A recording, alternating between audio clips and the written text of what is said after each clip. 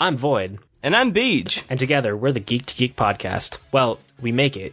It is kind of us, but I guess it's separate. Every week, we pick a topic from geek or digital culture and chat about it for a while. And you're invited. We talk about books and movies, games, comics, the internet. Or really whatever we feel like. Yeah, that too. So look for the Geek to Geek podcast on iTunes. Or wherever your podcasts are sold. Or downloaded. Or whatever.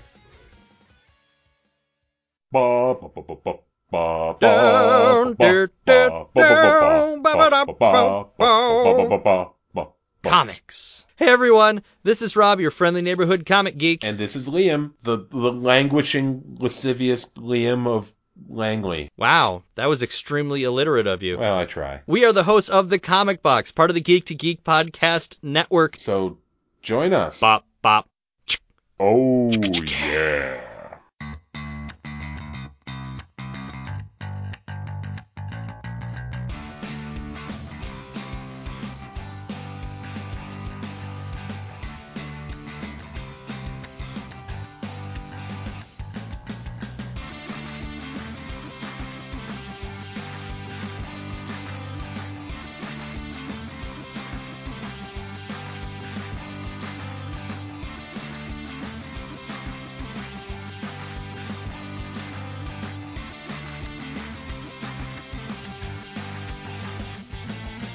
Hello, my name is Joe Hogan. Many of you know me as Epic Grays in various video games and social media.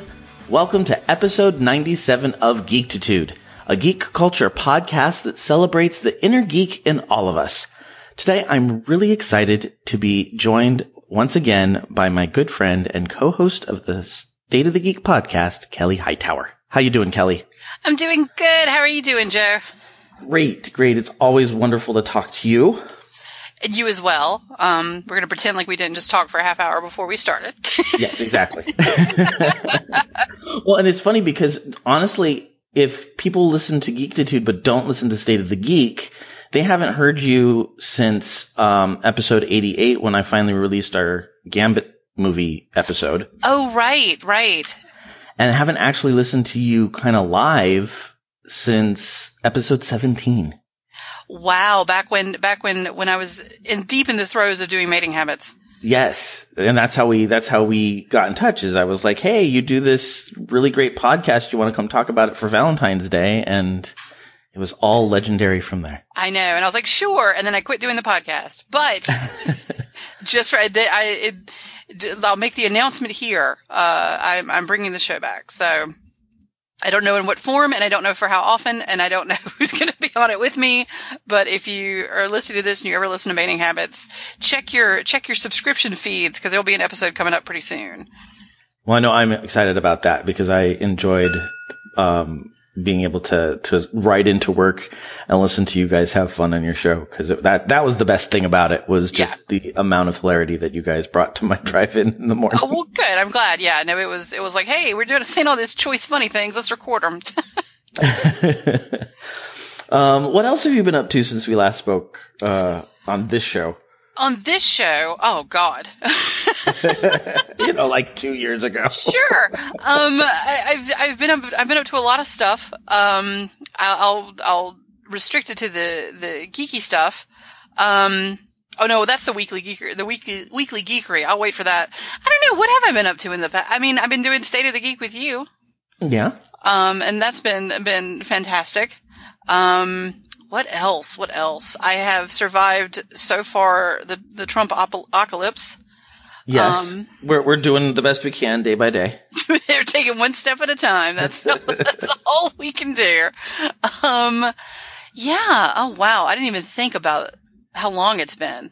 But yeah, it has. It was like it was so long ago. That was in my first year. Yeah. What year are you in now? We're just starting year 3. Okay. Yeah.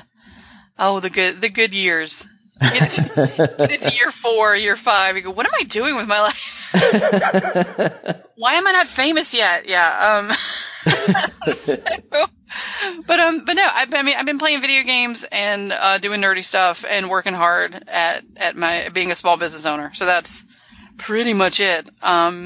let's move on to the weekly stuff. Yeah, we'll do the well before we do the weekly stuff. We'll talk about the thing that I think I've mentioned it on the show, but you're coming out to see me in a couple weeks. This is true. Shock from anyone who knows me and how I don't like to travel. I'm actually really looking forward to this trip because this will be it'll be a surprise to Kenny. My first time past Illinois, essentially. Chicago's the farthest west I've ever been because I'm an East Coast girl, and we have almost everything here except for the fantastic weather, which I cannot wait for. Yes, we've been holding on to it for your visits, and we're hoping after you leave it gets cold again because it's been a very long time since we've had anything below 90. Yeah. No, we over here in North Carolina hit winter hard. I mean, we went from, I'm like, it's terrible right now. It's horrible, like thunderstorms, but still cold, which doesn't make any sense to me, but I'm sure scientists could explain it. It's gross and rainy, and the leaves aren't pretty anymore. Like, we missed the peak 4 days when the leaves are pretty. And it's miserable here right now. It's terrible. So I can't wait to leave the cold. But no, and I'm very excited because I can't wait to meet you in person. I can't wait to go to Palm Springs Comic-Con. I can't wait to meet other folks, Kenny included, if you're listening, Kenny. And yeah, I'm super stoked and super excited. So I'm glad you were finally like, just come out here for this thing. And I'm like, yeah, I got to go buy my ticket. I'm glad I bought my ticket the day I did because there were very few seats left on planes going out there. So maybe they're all going to the Comic-Con.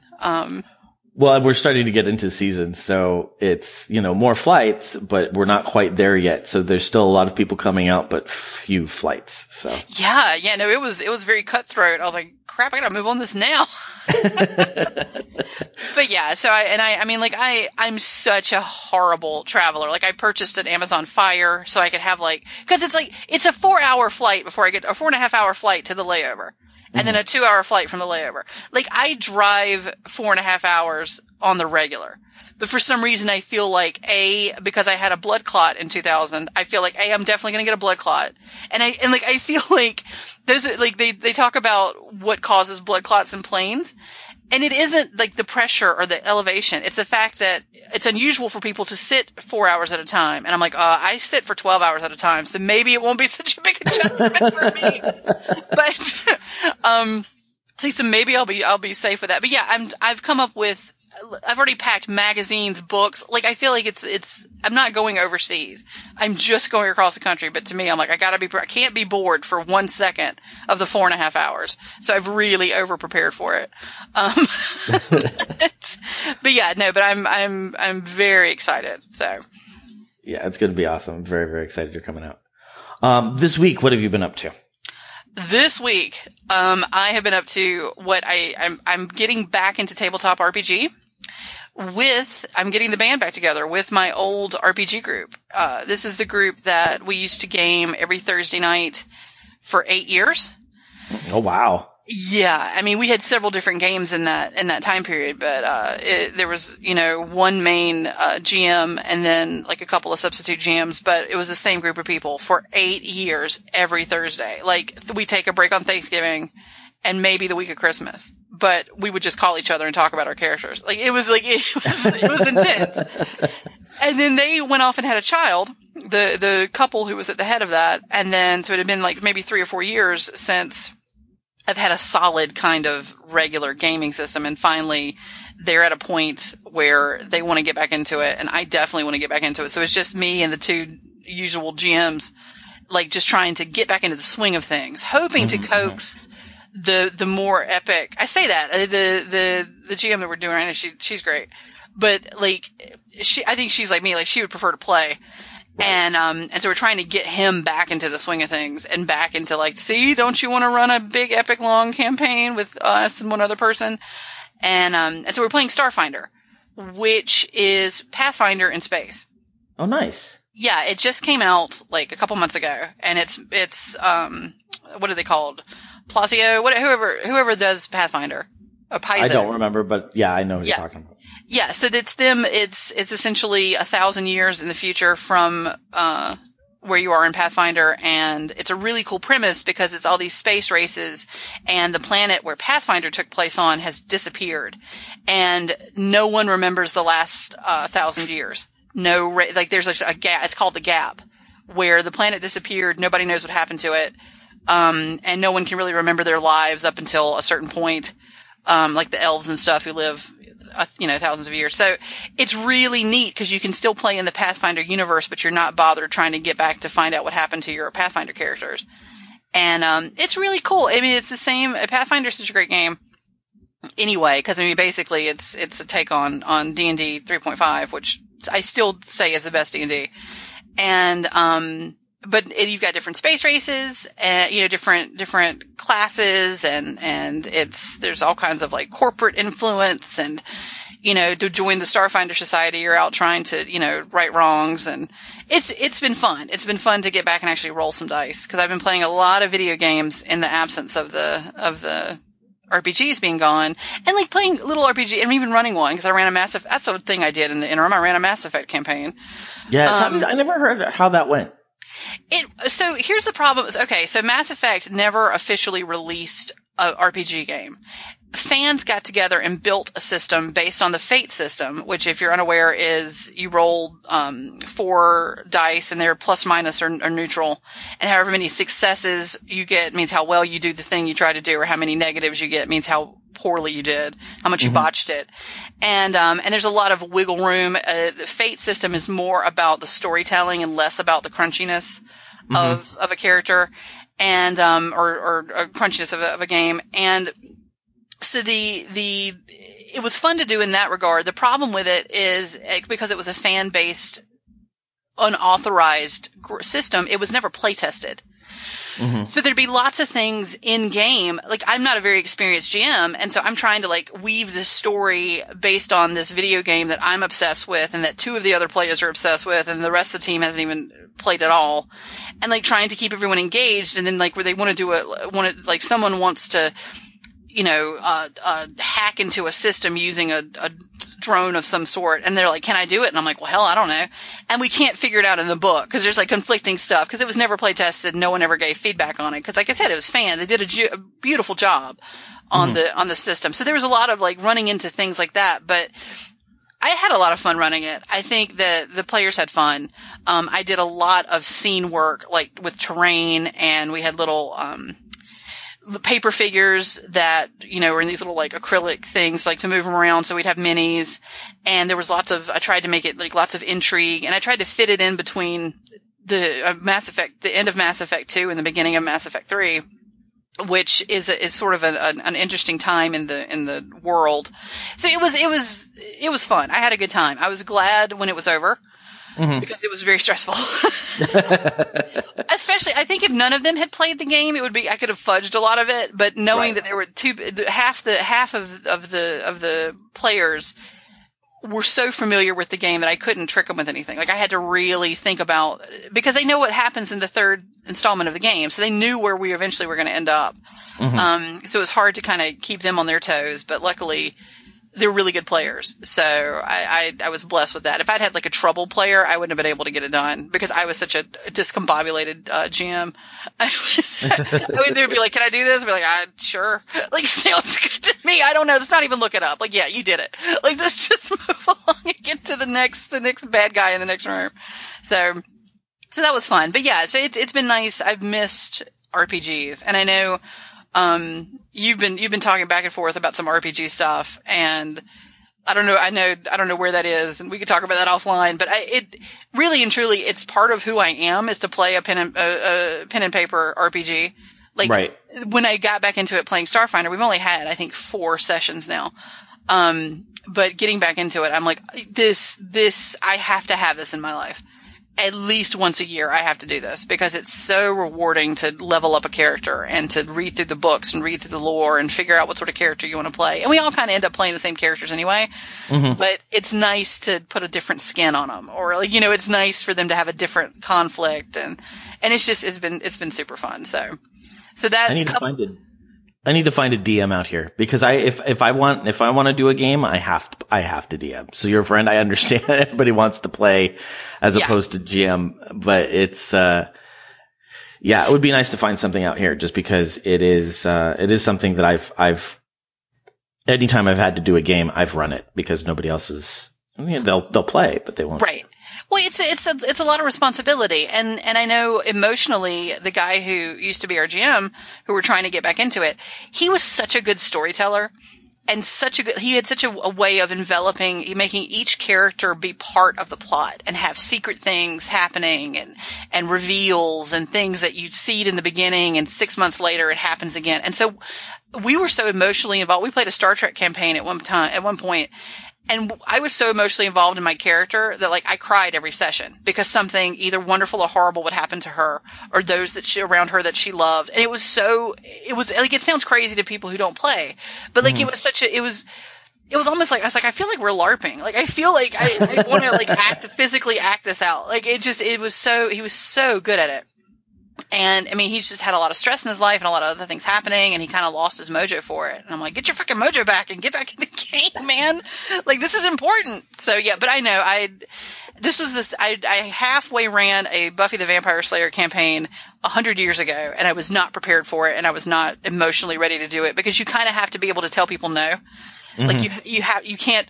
I'm one of those people that I used to be a little bit, am still, but I used to be. I just want everybody to like me. I want to make everybody happy. And when you're the GM, you can't do that. Like the GM, you have to go like, no, you don't get to be a vampire and a watcher and have a magic glowing sword and have like an alcohol problem that lets you get 2 more feats because you can now got a negative. Like, no, be like, no, you can't start out that way. Like you have to. and I couldn't do that. And so then the characters were too overpowered, and I couldn't keep up with it, and I just got real frustrated, and I quit like 3 or 4 sessions in. And so with Mass Effect, I was determined I was not going to quit, and it never got to a point where I was going to quit, but I was dreading getting ready on Saturday mornings, trying to prepare to make like enemy cards and stuff. Like, oh God, what am I going to do? Like, this is a lot of pressure. It is. It's a lot of pressure, and I'm not as good at it as most people. So yeah, but no, it's RPGs. I cannot recommend them enough to people. And like maybe with Stranger Things and that whole deal, like I hope that gets more people into giving it a shot. Like picking up, even if they picked up like an old 2nd edition D&D or something and just messed around on a Saturday. Like it's magical. It really is. If you're with the right group of people, it can be so much fun. Yeah. That's awesome. So you mentioned Stranger Things, and I know that's on your list. Yes. Have you gotten into it? Did you marathon it? I marathoned it. I did the first half of it Friday night and then the second half of it Sunday morning, or Sunday into the afternoon, because it was 9 episodes. And I was like, I forgot how long 9 hours really was. And I'm not going to spoil anything, but I think it's better than the first season. Really? Yeah. That's exciting. Yeah, it was really, really good. And I can't remember there being a lot of filler. I think it's pretty much like action-packed start to finish. Oh, that's great. So yeah, it's good. If you like the first season, you'll love the second season. Okay, good. Then that's what I'm gonna. We always kind of vote for what we're watching at night in the evenings, and right. I will put Stranger Things, because the good thing is Stranger Things will be in-law friendly. So yes. No, yeah, that is definitely something you have to consider. But yeah, no, I was pleased. And I have a lot of work that I have to do this weekend that I still have to do when I get done recording with you. And I was like, no, I'm going to reward myself. I'm going to get this work done, and then I'll marathon it next week, and it'll be fine. And then I was like, well, let me just watch one episode. It was over. And so then I realized that Assassin's Creed Origins had come out, and I'm like, that's what I'll reward myself with.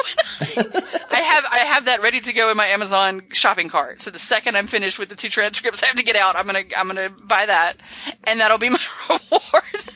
Nice. Because otherwise, like, no, I gotta watch Stranger Things. I'm sorry. Sorry, work. I got things to do. That's awesome. Very, very cool. Anything else? Oh, have you been, I can't remember. Are you a Star Trek person? I am, but we've only watched the first 2 episodes. We have to go back and pick up the last couple. Okay. Yeah, so we're talking about Discovery.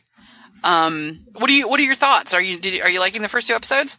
I liked the first 2 episodes mostly because it was a little bit different. It wasn't standard wrote Star Trek. Right. It felt like it was a little bit different, and I liked that. I did too. I've been getting a lot of pushback from my nerd friends. And something kind of dawned on me just this week. I couldn't understand, like, so in the beginning when I was like, hey nerds, are y'all excited about, or hey geeks, are y'all excited about Star Trek? And they were all like, no, because one was like, I want my Star Trek to be hopeful and optimistic. There were people who were like, yeah, I don't want to watch it because the technology doesn't fit in. Mm-hmm. And I'm like, well, I mean, it's not for science. Like, it's a TV show. Like, and so, after watching it, and the people that I know that really are enjoying it are women, people of color, and people in the LGBTQ community. Mm-hmm. And my friends who don't like it and who talked about, I don't want to pay $7 and it's the principle of the thing and blah, blah, blah, they're all straight white males. Yeah. And so I'm starting to think about it, and I'm like, you know what? Could it possibly be because we don't ask straight white males to ever put themselves in anyone else's shoes when it comes to entertainment? No. And so now we have a Star Trek that's about a black woman. We've got half of the only straight white male on the whole series is a bad guy. I mean, like, it's Jason Isaacs. Like, he's not a bad guy, but he's not a good guy. Mm-hmm. Everybody else is a woman, is of a different gender, a different species, or a different, somewhere on the spectrum, LGBTQ, or they're an alien. Right. And I'm like, is it because you can't relate to this show? Is that why it's not landing home for all my straight white nerds? Is it because they can't, they're just guys and they can't relate to Michael, what's her last name? Burnson. Yeah. I've seen 2 episodes and it was a while ago. Yeah, her first name's Michael, which I think is fantastic. So, yeah. But yeah, so like, is it because they can't relate and that's why it's not landing? Like, I don't get it. I don't get the hate for this show, that I'm seeing, or they're like, oh, it's just not for me. I'm like, it's Star Trek. It's for everybody. Like, What do you mean it's not for you? Like, it's great. It's fantastic. And it's beautiful. And they've spent a bunch of money on it and it got renewed. So apparently it did better than they thought and people paid the money to see it. So, so yeah, the nerdy things I've been doing, that's up there. Like that's appointment television for me. Nice. Yeah. I mean, I when you're out here, one of the things we may do is, Raven really wants to talk about Discovery. So I thought maybe we'd do a real quick podcast one of the mornings you were here and oh, that's cool. Yeah, and talk about it in more depth because I think it's time. there's plenty there. Yes, no, definitely. So, well, that's cool. Well, so what have you been up to? Well, the big thing is just an hour ago I was returning from Phoenix, Arizona, where I participated in the Podcast It Yourself PIY kind of little convention workshop for podcasters that corresponded with the release of Podcasting for Dummies 3rd edition, which has both this show and our show, State of the Geek, in it. We're famous! Yay! So it was really cool. It was fun. I did the only things that they had available as far as panels left when they brought me on was Audacity, which I use but don't feel comfortable enough to teach a workshop on. Right. Mixers, which I don't use, and accessories. So I guess I'm going to learn about accessories. That's what I will present on. Oh, you should have called me. I know about all of those things. Well, the funny thing was, it was like I sat through I was part of what they were calling the hardware track. And so the first one was mixers, the second one was microphones, and then it was me with accessories. And I know what a lot of these things are and how to use them, but my setup is completely not what I would ever recommend somebody to do. I love my microphone because I've got a Blue Yeti. Yes. But it's not on an arm. And most people will tell you that you're supposed to use a boom arm because it takes, you get a better sound quality from it. Right. My headphones that I'm using right now came with my iPhone because I haven't gone through the trouble of buying a good set of headphones that can plug into my mic. I can't believe you're doing this without cans. I can't believe it. Yeah. I am doing everything that you are absolutely not supposed to do. So I had to kind of in my presentation go, okay, so this must set up, and it really sucks, but I really do know what I'm talking about. I know I'm not supposed to do any of this stuff, but, do what I say, don't do what I do. Right. So it was a little awkward. It was great at the end. The person was not going to ask me questions. I had like 3 people in my panel because I think there were 30 people that showed up, and there were 3 tracks all at the same. They put me up against social media. Of course, anybody who's going to one of these is going to go to the social media panel. Right, because you want to keep Instagram, yeah. Yeah, I didn't feel bad at all. But the one person who was there was like, so you do an interview show? I'm like, yeah, I do. She goes, okay, what do you do? Like, can I ask you about that, even though that's not what this panel's about? I'm like, sure. So we sat and talked about interviewing people for, the last 20 minutes of the panel, which was fun. Oh, that's good. I tell you what, you could do a panel to one person. If that one person is interested in what you're talking about, it's 1,000% worth it. Absolutely. And I'm a teacher, so I do classes every day where nobody's listening to me. So, I'm used to it. But last week when I went to Minnesota to go see my friends, Gene and Jeff, and to meet Rob from the Comic Box, I needed to, like you, pack all the things that I could possibly think of that I might need on the plane. Mm-hmm. And I ended up reading a play called She Kills Monsters. Have you heard of this at all? No. Okay, it's by a guy named, I'm going to say, Qui Nguyen. It's Qui. I'm not sure how you pronounce that. Right. But the premise is this woman is just your average person. She has a very average life, and she really wishes that something would happen to shake it up. And unfortunately, what happens is her little sister and her parents die in a car accident. Oh. And so it starts off very dark, but she's in her sister's bedroom kind of starting to pack things up and pack the house up. And she's looking for a diary or a journal or something that's going to let her get to know her sister better, because there's enough of an age difference that she really felt like they lived in 2 different worlds, that she didn't get to know her sister very well. And she's just really, really looking for something that can connect her to her sister. Mm-hmm. And what she finds is her sister's D&D stuff and a homemade module that she wrote. Ah. And so the whole play takes place going between her. She finds one of her sister's friends who was her DM and asks him to run her through the game. And she finds that all the people that she's interacting with in the game correspond to people in her sister's real life. Oh, how wonderful. It is like I was crying on the plane. Like, it was so touching and so good. I have my students doing a scene for competition from it. Like, I was like, yes, this is an awesome play. So She Kills Monsters. Really, really good. Oh, that's cool. I'm going to check that out. Yeah, so that we did that. And then I have been listening to all sorts of audiobooks on my drive-in. And I think I mentioned on Facebook to you that I have to put together a steampunk basket for a silent auction at my school. Oh, yeah. No, and I was like, I'm not typing. I have every bit of information you want, but I'm not typing it. So just, you can call me if you need it. Yeah. Yeah. And I did get around to it because one of the parents of an alumni that I'm friends with on Facebook was like, I love doing this stuff. I will make you a bunch of stuff. So she made me like 8 items. Oh, nice. Okay. Yeah. So I was like, cool. This is taken care of.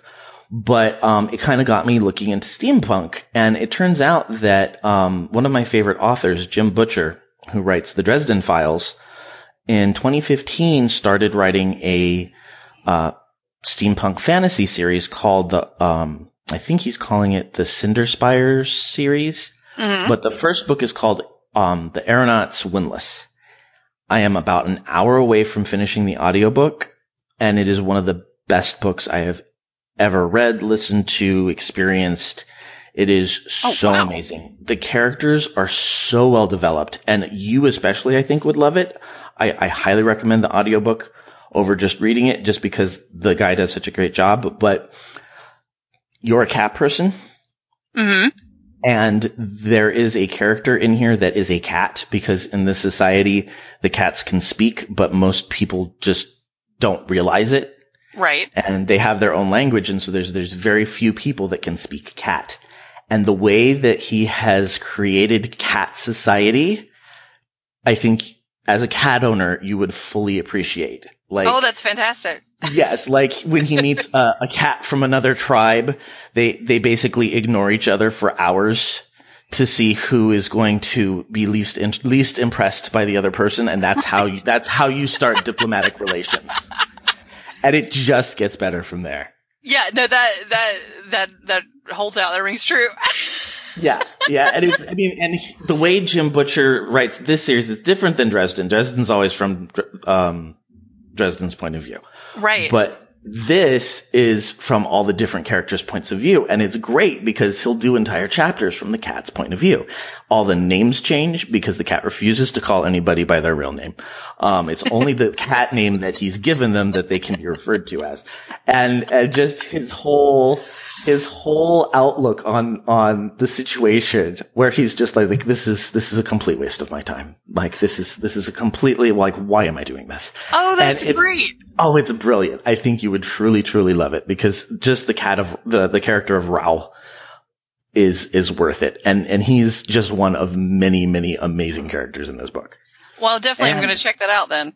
Yeah, and very strong female characters in this too, which I think is great. One of the best characters in it is this woman that you wouldn't think is going to be amazing, and she's amazing continually throughout the entire book. Well, that's good, because I tried to get through the Dresden Files, and I found that I did not like the way that he was writing women, simply because and it could be just that was the way that Harry Dresden was viewing the women, or like because it was from his point of view. So I would like to give Jim Butcher another try. Yeah, I almost forget that they're by the same author, because and maybe again you may listen to it and go, Joe, I don't know what you're talking about. This is terrible. But I think the reason why he writes the characters he does in Dresden is because it is a little bit of that old-timey noir style, and this is not at all. And so, my two of my three favorite characters are women in this. Okay, well, I definitely will check it out, because I kind of hate that I miss out on the Jim Butcher thing, because he has so many books, and he is such a prolific writer. I'm like, oh, this could be a series that I could totally get into. So that's been the majority of it. It's actually been a pretty geeky week for me, which usually I'm scrounging to find something that works, but this week it just kind of fell into place. So well, good. The geek stars are aligned. Yes. All right. Well, we're going to take a quick commercial break, and then we're going to be back to talk with Kelley about miniatures, because you've been all about the miniatures lately. Yes. All righty. We'll be right back.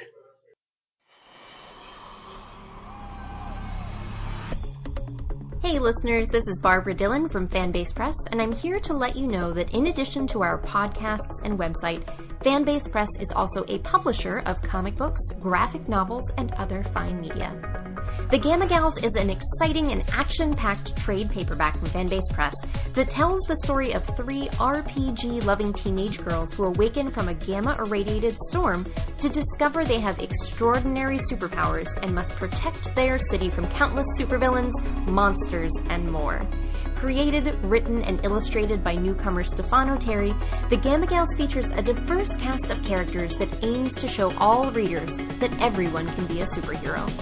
Vito Lapicola, producer and host of Comics on Comics, says, "This comic is as charming, witty, and heartfelt as they come. Trust me when I say that The Gamma Gals is a gem." Visit fanbasepress.com today and click on the store link to purchase your own copy of The Gamma Gals or one of our other amazing graphic novels.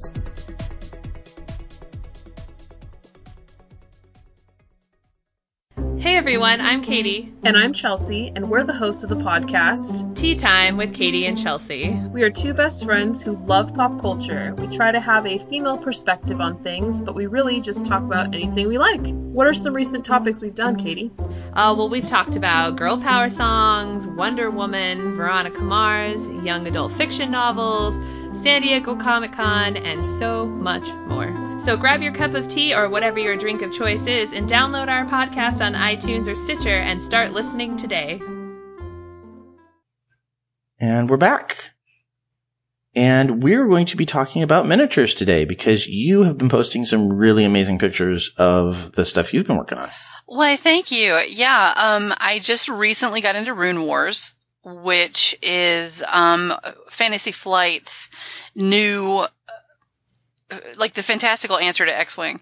It is a much more lighthearted, turn-based tabletop mini game, and it's like Warhammer without all of the kerfuffle about like measuring with rulers, like everything. Like when you buy the box of Rune Wars, it comes with everything you'll need. So, with the exception of paint,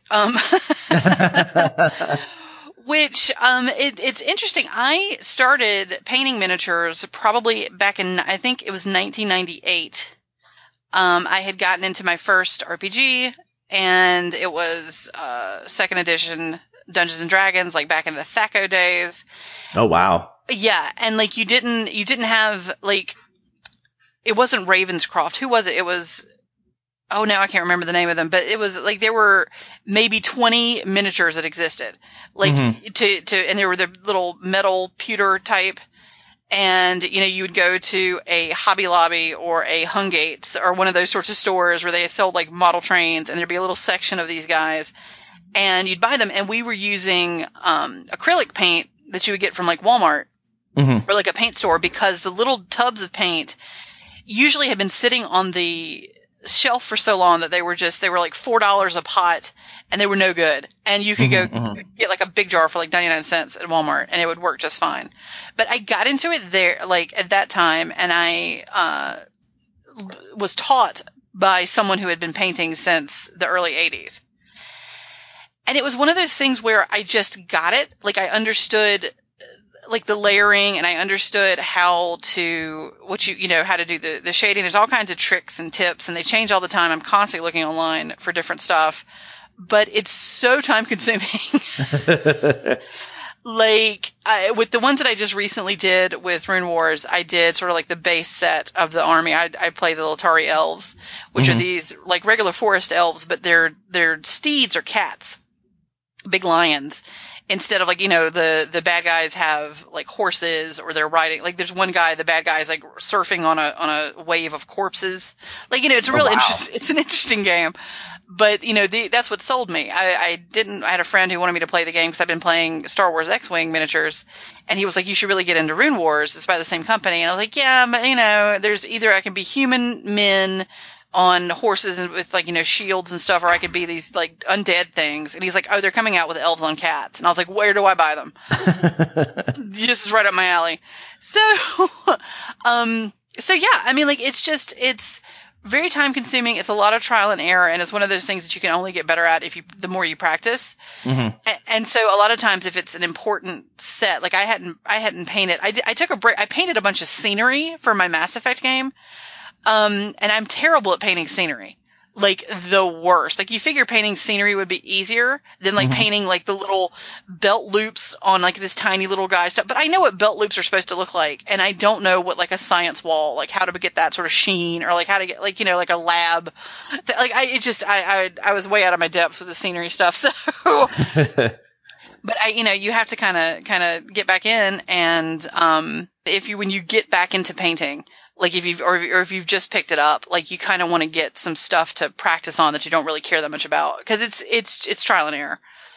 But yeah, and my favorite thing is I paint pretty well, but I'm really good at flocking, which is where you put the little static grass or snow or rocks or whatever on the bases. And so that's been a lot of fun. I painted my first set of cat elves, and they're painted like they are on the box, which took forever. And there's all kinds of like subtle shading and things you have to do. And so I decided that my next cat army, we're all going to be drow on black cats. Because I just want to shade. I want to prime them with like one color and then shade them. And then the next set are all going to be white because they're all going to be in the snow. So, well, I'm on the Facebook and I'm looking at the different cats and I can't it always astounds me how clean and precise people are able to get this stuff, because your miniatures are beautiful. Like, oh, thanks. If I can steal some pictures off of your Facebook, I'll include it in the post, because they are definitely amazing. Yeah, and what's so funny about it is that you'll paint the same thing 15 times. Mm-hmm. Like, you'll paint, like, you're like, if you look at the elves, they've got brown boots and they've got green clothes and like brown armor and like gold tip thing. Like, and then they've got this, and this is all after you've glued them together. Let's not forget they come in pieces and you have to glue them together first. And so you find like, okay, so you're going to start with you start with your skin tones first, because that's going to be the thing that's like the farthest in the back. So you do the skin tone, and then you're going to paint the green shirt. And then when you paint the green shirt, you're going to get green on the skin tone. So you have to go back and paint over the green that you put on the skin tone, and then you get skin tone on the shirt. And so, like, it's just a constant back and forth. Like, you never put up your paints, because like, it's a constant battle of like just painting over, till you get that division in the line. And I've also discovered, pro tip, if you're going to have to paint something that's metal, get just metallic Sharpies. Oh. And do it that way. You can get a set of Sharpies that you get 2 silver, a bronze, and a gold, and you can get them in a pack for $7 at Staples. And they're paint. So you're painting, you can paint like the edges of things. You can put a gold trim on something. You can use it to paint the little like hinges on the belt where the swords are, like all that kind of stuff. And it's easy because you've got more control because it's a pen. Mm-hmm. I've got friends who do airbrush painting, and that is, you're getting into some high level like stuff. Like they're putting their, like with those you can get like nice gradients. I really have not figured out how to do a gradient using a brush. There's a way to do it. I just haven't figured it out. I haven't been able to make it successful. But no, like I decided, because I'm not very good at the game, that I was going to at least have the best looking army. So like I show up to tournament and I'm like, yeah, you might defeat me, but you don't look this good. Like my stuff. And I've been playing, I'm one of the newer players in our little league at the game store. And like, I think I still have the most painted army at this point. I haven't been there in a couple weeks. Somebody may have surpassed me, but I find that people pick one thing, they try to paint it, and then they just give up. 'Cause it's just, you really do have to commit to it. It's like a workout schedule. Like, it's like, okay, I have to paint 30 minutes every day to get this army done before I go back to play. And there's some tournaments where there's some, like, I know Warhammer's this way. Sometimes they make you have to have everything painted, and it has to have at least 3 colors. And like, you really have had to you can't just bring your primed, or your bare minis to the game. And, like I said, Rune Wars is real laid back. They don't care about any of that stuff. So there's all kinds of hodgepodge. And, I know my good friend JJ, who owns the game store, she let her son paint some of her cavalry. She's like, here, and he's 2. He's 3 now. So it's like bright blue, there's a lot of purple. Yeah, there's a lot of, it's like there's paint on it. It's like, it's done. And it doesn't look that bad. You're looking down on these things, and you've got, everybody has, we could have up to 60 different pieces on the table at one time. So you're out of, 120 guys on the table. It looks fine, But yeah, I find it very rewarding. I find I used to paint miniatures I used to have a miniature for every single RPG game I played. Nice. I would paint for like other people who weren't good at painting, because I already had all the stuff. There's a cost of getting the paints, getting the brushes, having the little, you can use paper plates as your paint palette, but then, for $1 you can have an actual plastic paint palette, to keep them all separate, and the mixing. And there's all kinds of, one of the best tricks, and I think the thing that makes the biggest impression if you wanted to get into painting minis, is investing in what's called a dry brush. Okay. And it's the dry brushing technique, and it's right up there with, and I'll describe that, the inking. So if you take, your dry brush and you just dip it in some light color. It could be white, it could be off-white, cream, something to go along with whatever it is that you're doing. And you get 99.9% of the paint off the brush. So you put some paint on the brush and then you run it on like a paper towel to get most of it off. Then very lightly, you just brush it against all of the outermost pieces of your mini. It creates a highlight. And that highlight adds like just so much professionalism to it. It looks like you went in with like a tiny minuscule brush and highlighted all of the edges when all you did was dry brush it. Like you just very lightly, and you can go back over it. And so it picks up all the ends of the clothes and the hair and the tips of the ears. And like, it gives it a more polished, finished look. And then in the contrast, or before you do that, you can do inking, which is you take a darker color, especially if you have a lot of crevices and things that you want to sort of fill in. Mm-hmm. And you take a dark color. It could be black. It could be a dark blue, dark purple, whatever is going to really be an accent color to what it is you're painting. And you add water or thinning. You can add water, but I have a paint thinner that goes along with all my paints. And you make it just as thin as just a tiniest hint of color. And you take that and dab it in, and it sinks into the recesses and the creases, and it creates a shadow. Okay. And so, like, if you painted something like a Caucasian flesh tone, and you wanted to add some depth to it, you would take like a brown or a dark pink or peach, and make basically a tinted water with it, and then just dab it on there. And if you do too much, you can take a paper towel and just sort of, wick some of it away. But that deeper color hides into the recesses, and that way you don't have to go in and do that individually. Because the problem you can fall into with a lot of these, there's teeny tiny little guys. And if you try to get, I quit trying to paint realistic eyeballs. Mm-hmm. Everybody has either blue pale sclera and eyes. You can try to get in there and you'll drive yourself crazy trying to paint the individual pieces of chainmail, and the individual try to get in there and paint each individual piece and put a shadow in the middle of the chainmail ring and all that. Or you can just paint all the chainmail black and take a dry brush and silver and dry brush the silver part. Right.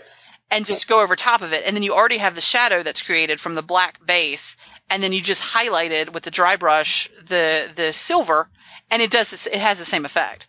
And it actually looks more uniform than if you were to do it individually. So, there's just all these kinds of tricks, but you will never be able to do it unless you get in and actually mess around with it. And also knowing that if you mess up with most models, you could prime it again and just paint over it. Right.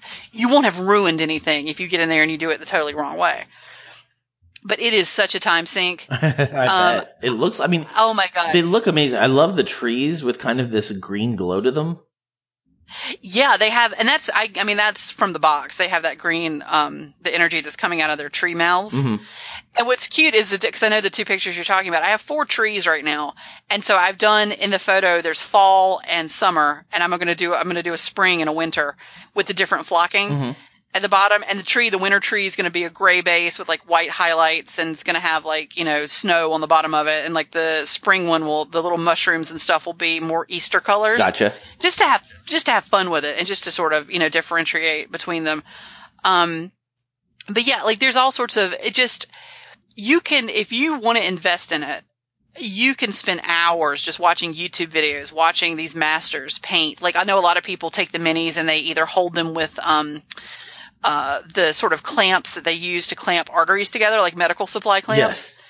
So they can have a better hold to the base of the mini. I know a lot of people who use the modeling putty and stick the mini onto corks or onto the tops of old spray paint cans, so they can get a better hold on them. There's 1,000 different ways to do it, but if you wanted to just go to Walmart, to go buy a mini, go to Walmart, spend $10 on paints and brushes, you can get the basic brush set, the plastic brushes, and pick out 6 or 7 colors that you think you're gonna need, and come back and give it a try. And if you're hooked, you're hooked. And then you buy your primers, and you buy all your your spray coating for the end. And I have a stack of it's from, I think they were called Element 0 or Element 9. I forget, or 9 Effects or something. There's some N and E associated with it, but they make the different terrain flocking, the dirt or the grass or the snow or whatever, and they actually are in a little stackable rings that you can unscrew whichever one it is you want. And I've just got like a whole stack of them. And so some of my guys have rocks mixed in with their grass, and that part is super fun. And you just use Elmer's glue to put a layer of Elmer's glue on the bottom of the base, right up next to the little feet of whatever it is that's on your base, and then you sprinkle the stuff on it, and it stays. Once you spray things, you want to get. There's two different types of spray coat sealants. Mm-hmm. And you really do want to put a sealant if you paint a mini, because when you handle it, you'll rub the paint off the nose and the head, or whatever it is, wherever you're touching it. The acrylic paint will come off. But if you spray it with some sort of sealant, I used to do glossy sealant because I thought it made it look candy coated. Uh-huh. And now I've switched to, I prefer matte sealant. And the sealant can get, like $7, $8 a can if you just go to a hobby shop. If you're buying your stuff from a game store, like support your local game store, but the cost is exponentially more there. Because like the game companies, like Games Workshop is trying to sell you primer and that kind of thing, and it's so expensive. But you could also just get spray primer from Michael's, right, or like AC Moore, or wherever you are in the country or in the world. But the matte primer, the matte sealant, I think gives it a more realistic look. Like it doesn't look so fantastical. Like it looks like it might actually exist somewhere. Like they might actually be alive. So it's a lot of just, I have a friend who we get together sometimes and we go up to the game store and we just paint because he has whatever collection of mini backlog that he has to paint, and I always do too. And so we sit up there and we talk about like the events of the day as we're painting, and we both bring all of our little supplies. I have a tray that I bring with me that has all my stuff in it. And like sometimes he'll be like, do you have any browns? Or like, do you have like, or I know the paint thinner that I use, he has, because he had gotten a big bulk of it and had just put it in old paint bottles. And he was like, do you want this? I'm like, yes, please. Like that would be amazing. And so it's a great way to just kind of bond and hang out. And I've never painting those Rune Wars minis. Number one, it's a new game, and so people see it, and so I get all kinds of cute boys that come up and are like, "So, what game is this?" And I'm like, "Oh, well, sit down, let me tell you." But if you want to go and like meet new people, bring something to paint. And even if you have to ask go sit with other painters, like any kind of game store, like it's a great way to break the ice, meet new people, ask them what they would do, ask them what they're working on. Like it's such a good, because everybody who's painting, they got nothing else to do but to tell you about what it is they're painting. If they didn't want to talk to you, they would have painted at home. So it's a good community thing to do, I think, too. And then you get a cool result. I mean, and I get to take Instagram photos, which is always like, how you measure success in life now. Seriously, it's true. I can't express how really cool. As you're talking about it, I'm looking at I'm guessing this is, you said fall and summer, the two trees, and the little grass sticking out of the dirt base. It's awesome. It just really looks cool. The dark green grass is called it's called standard flocking grass, and you could also use it for trees or moss growing up the side of something. The light green grass is called static grass, and that's individual blades. Oh no. Like tiny little hairs of grass. And what you do is you pick up a pinch of it and just dab it in the glue that's drying on the base, and it sticks straight up. It's perfect. Like it's like you used to watch like them do for movie makeup and stuff, how they would like do individual hairs in a wig or in a prosthetic that's going to like be someone's mustache or beard. Mm-hmm. It's that sort of like, you can really just take a pinch of it out of the jar and just dab it on where the glue is, and just grass appears. It's the coolest thing. Like that's my reward after finishing a mini, is I get to flock it. It's my favorite part. Nice. And I would have never thought of, I guess it makes sense, but I guess I don't spend enough time around game stores, because we don't really have anything out in Palm Springs that's, the central geek hub. Our comic book store, kind of tries to go that direction, but it's more card games and comic books. So the idea of sitting around and painting as a community, I think that's amazing. That's just was beyond my concept of what this is. I just thought this is something that you do at home where all your supplies are, and it's just an art form. I didn't think of it being something that could become communal. Oh yeah. We're very blessed here in North Carolina, especially in the Triangle. We have several different competing game stores that do everything, and have board games, comics, RPG books, and all the gaming, tabletop gaming figures and supplies and stuff. And so they've run classes. Like someone would be like, I'm going to teach you how to paint with an airbrush. And I would go to that stuff. Like I never got into the airbrushing per se because I felt like it was a little bit overkill for what I was doing. Mm-hmm. Airbrushing is great for if you have an army of 100 guys you have to put 3 colors on. For like a tournament. Like you can do that with an airbrush in 5 minutes. And really have some really nice exquisite details that you did not have to spend a whole lot of time on. And especially with like bigger models, like I've got friends who paint like the giant Warhammer models that cost like $250 that are just, they probably weigh 8 or 9 pounds. Oh, wow. And yeah, like we're talking airbrush time. So they're not doing that with a hand brush. Like they're airbrushing all the different textures and layers onto that. And it looks phenomenal. But it can be, especially if you get in with people who know what they're doing, they love to share that knowledge. And it's just real smart move for these businesses because then, they're like, what do you use for that? And they're like, oh, they have it over there. Like it's called the such and such compound. And like, oh, well, let me go get that. Yeah. Let me go buy that here. But yeah, like I've met a couple people through painting tutorials or going up and doing that sort of thing. And yeah, it can be a big community builder. It's a great way. If you do it and you like it and you're good at it, you could possibly go, cause it's like a mating habits episode. You can go and ask your local store if like maybe you could do a tutorial on it. And sort of get connected that way. But yeah, it's a lot of fun. And I enjoy the compliments that I get when I show up. Like this is going to take away from how poorly I'm going to play this game. Look at how cute these kitties are. Don't worry about the fact that I just ran them into a wall and can't use them now. Like don't pay attention to that. Look how cute they are. Now, is the game basically just like a less story-driven D&D game where you're just moving them around strategically? Or? It's more. I would compare it more to like the Warhammer or let's see, what other games are there? Like Infinity or, there's one that Malifaux, War Machines. There's it's based in battle. There's not a whole, there's some lore to it, but you don't get to customize any of the lore. I mean, it is basically what it is, but you have different scenarios. It's very turn-based. There's only 8 turns, which is what I like about it. So even if I'm doing poorly, I will do poorly for no longer than 90 minutes. Because you run out of turns, but there's some randomness to it. You get randomness to how you have to set up your guys on your side of the battle mat. And there's a randomness to what your goal is. Sometimes your goal is just to kill everybody. Sometimes your goal is to go have one of your guys to go move on the board and pick up a token and then survive or get to the other side or that kind of thing. So there's all those sorts of scenarios. And each little army, based on how many of them you have in each group, they have a point system. And so you can only have 200 points per army.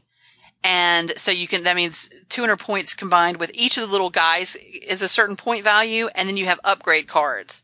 So like I could have my little group of archers and they cost like 40 points.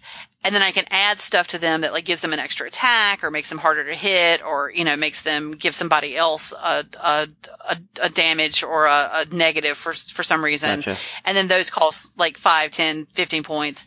And you have heroes. So right now, which I don't have any pictures of her, but because I haven't painted her yet, but the first hero that came with the elf set is just a badass chick on a cat. And now the new hero that just came out is a badass chick on a moose. And she is deadly. When they first released the elves were a little bit underpowered and they didn't have their whole army because the main set, the humans and the undead have been out for, a year now. And so they've had expansions added to them. And so with, the elves just came out like 3-4 months ago. And so now they've had their first expansion. And so this hero, she's wicked. I mean, like she is a game stopper. She's very powerful, very tricky, and she's hard hitting.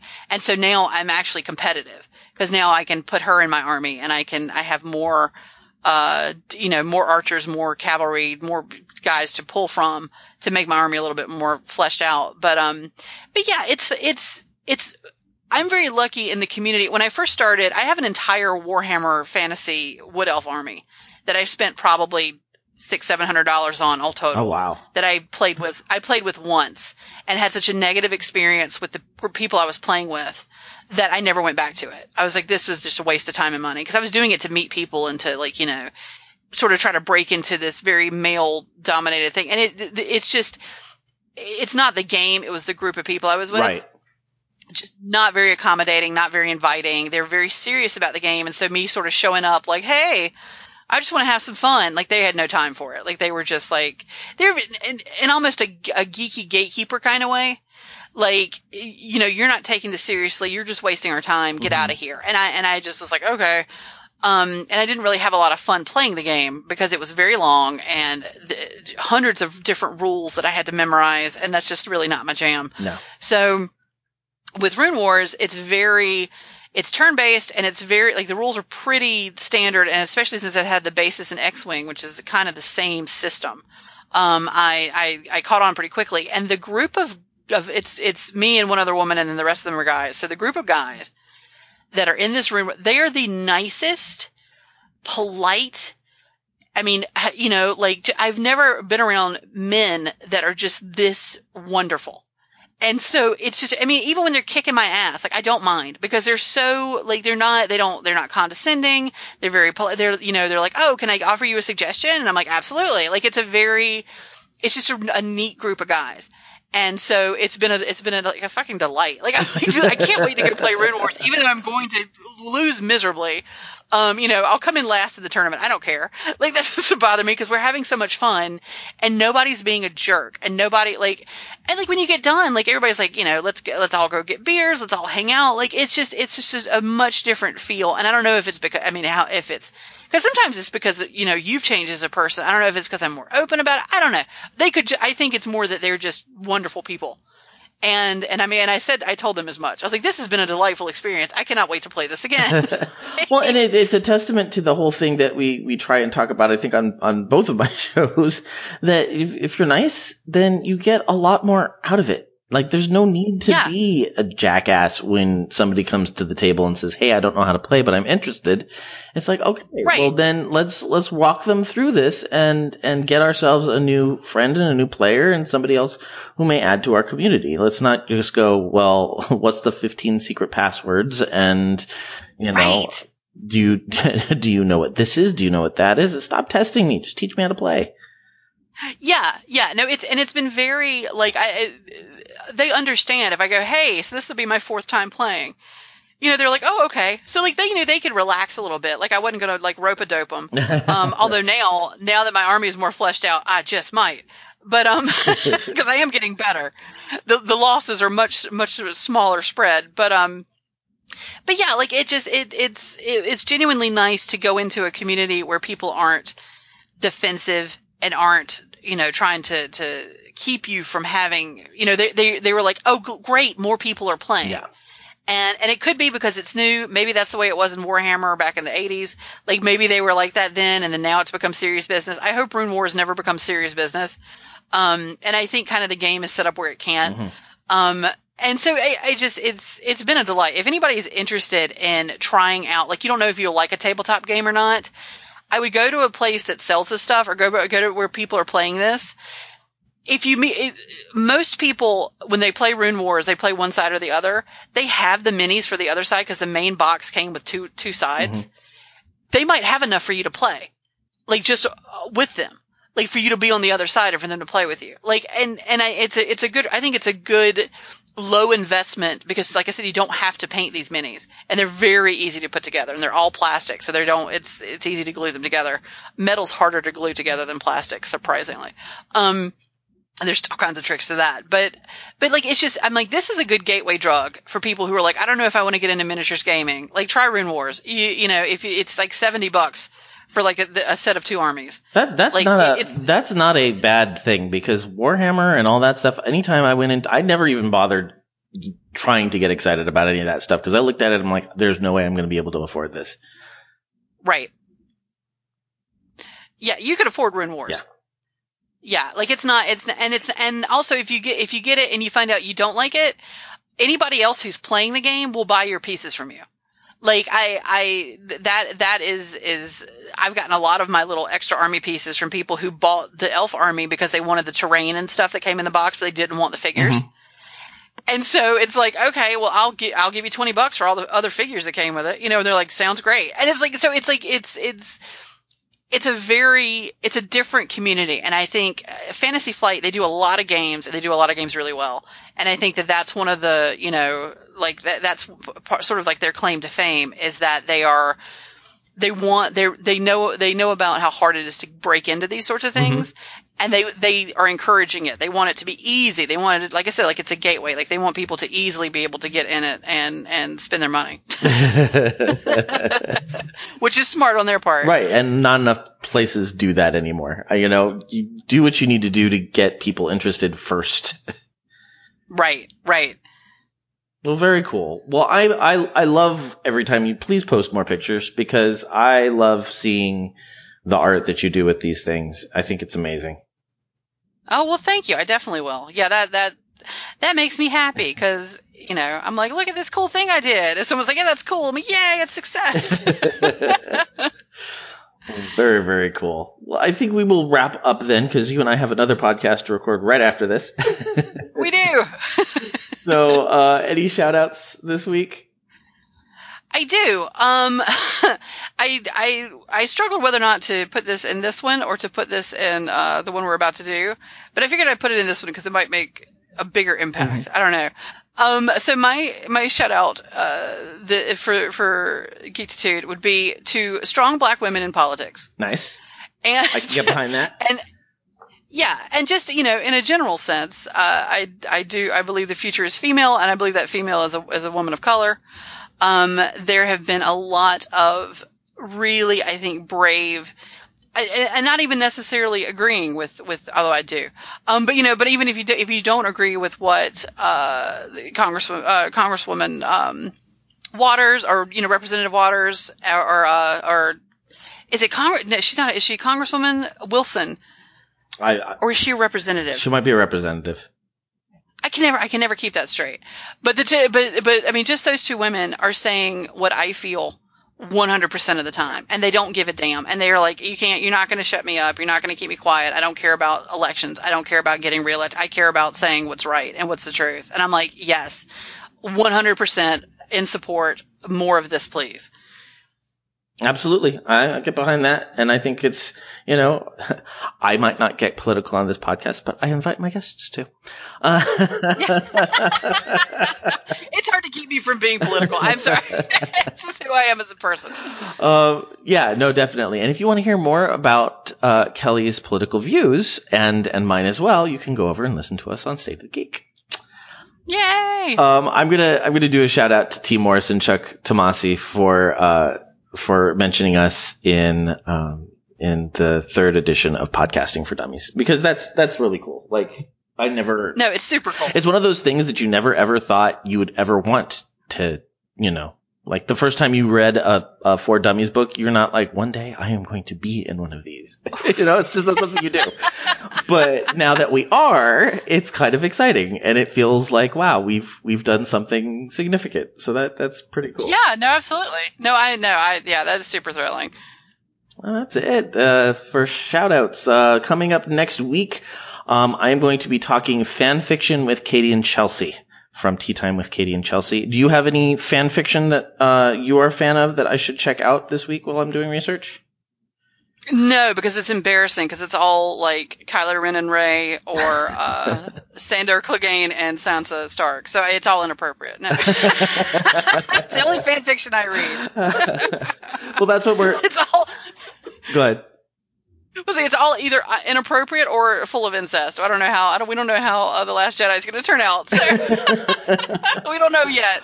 Well, here's the thing. I'm a little afraid of what I'm going to stumble upon, but I definitely don't want to go into this conversation not having experienced it. I think I almost kind of think it'll be funnier if I'm disturbed by it than not.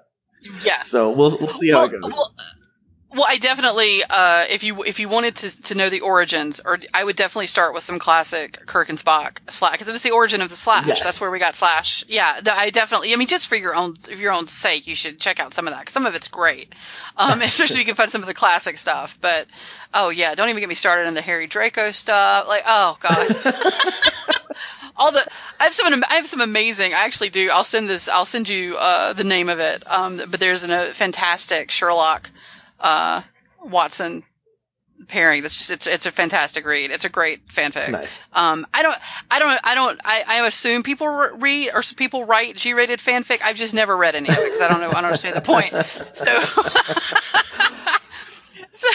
it's like watching a porn but shutting it off when the plumber gets there. So I was like, I don't get it. But yeah, but that sounds great. I'm looking forward to hearing that. Yeah, no, I'm just we're venturing into areas that I have no experience with, so we're getting back to the roots of the show. Teaching Joe about stuff he doesn't know about. All right, all the music in this episode is by Bensound and is being used under a Creative Commons license. You can find more music by Bensound at bensound.com. Geek2Dude is a proud member of the Geek to Geek network. Check out other Geek to Geek shows such as the Geek to Geek podcast, Geek Fitness, Health Hacks, The Comic Box, and Tea Time with Katie and Chelsea. And make sure to join us on our Reddit community at reddit.com/r/Geek to Geek cast. You can currently find us at geek2dude.com as well as on iTunes, Stitcher, Google Play, and most other podcatchers out there. Please leave us a review and spread the word. If you'd like to contact me, you can send me an email at joehogan@geek2dude.com. You can also follow the show on Twitter at Geek2Dude or me personally at Epic Grays. Kelley, where can we find you? You can find me personally on Twitter at Kelley Disagrees. That's Kelley. Don't go by the book.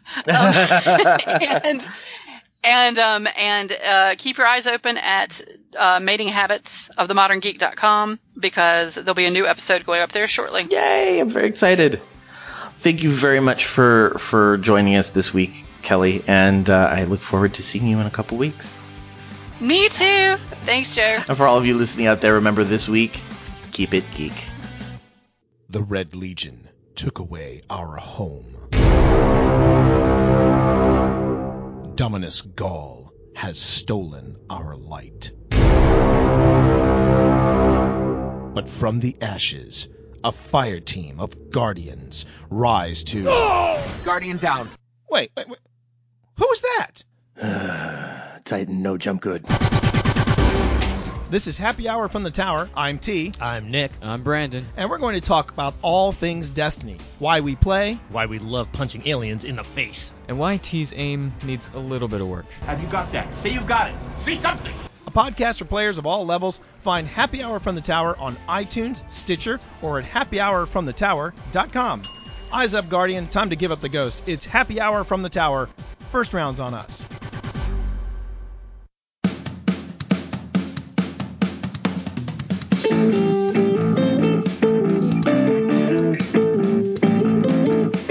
That theme song means it is once again time to promo the Geek Wolfpack podcast. I'm your Papa Wolf, Nick Kelley. And I'm your Mama Wolf, Stacia Kelley. And I'm Thermal Wolf, Brandon Kelley.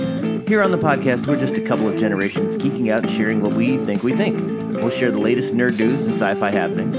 Looking for life hacks? I'll tell you if there's an app for that. And I'll give you the latest from a gamer's point of view. Plus, every episode includes some of what we like to call ADHD D&D.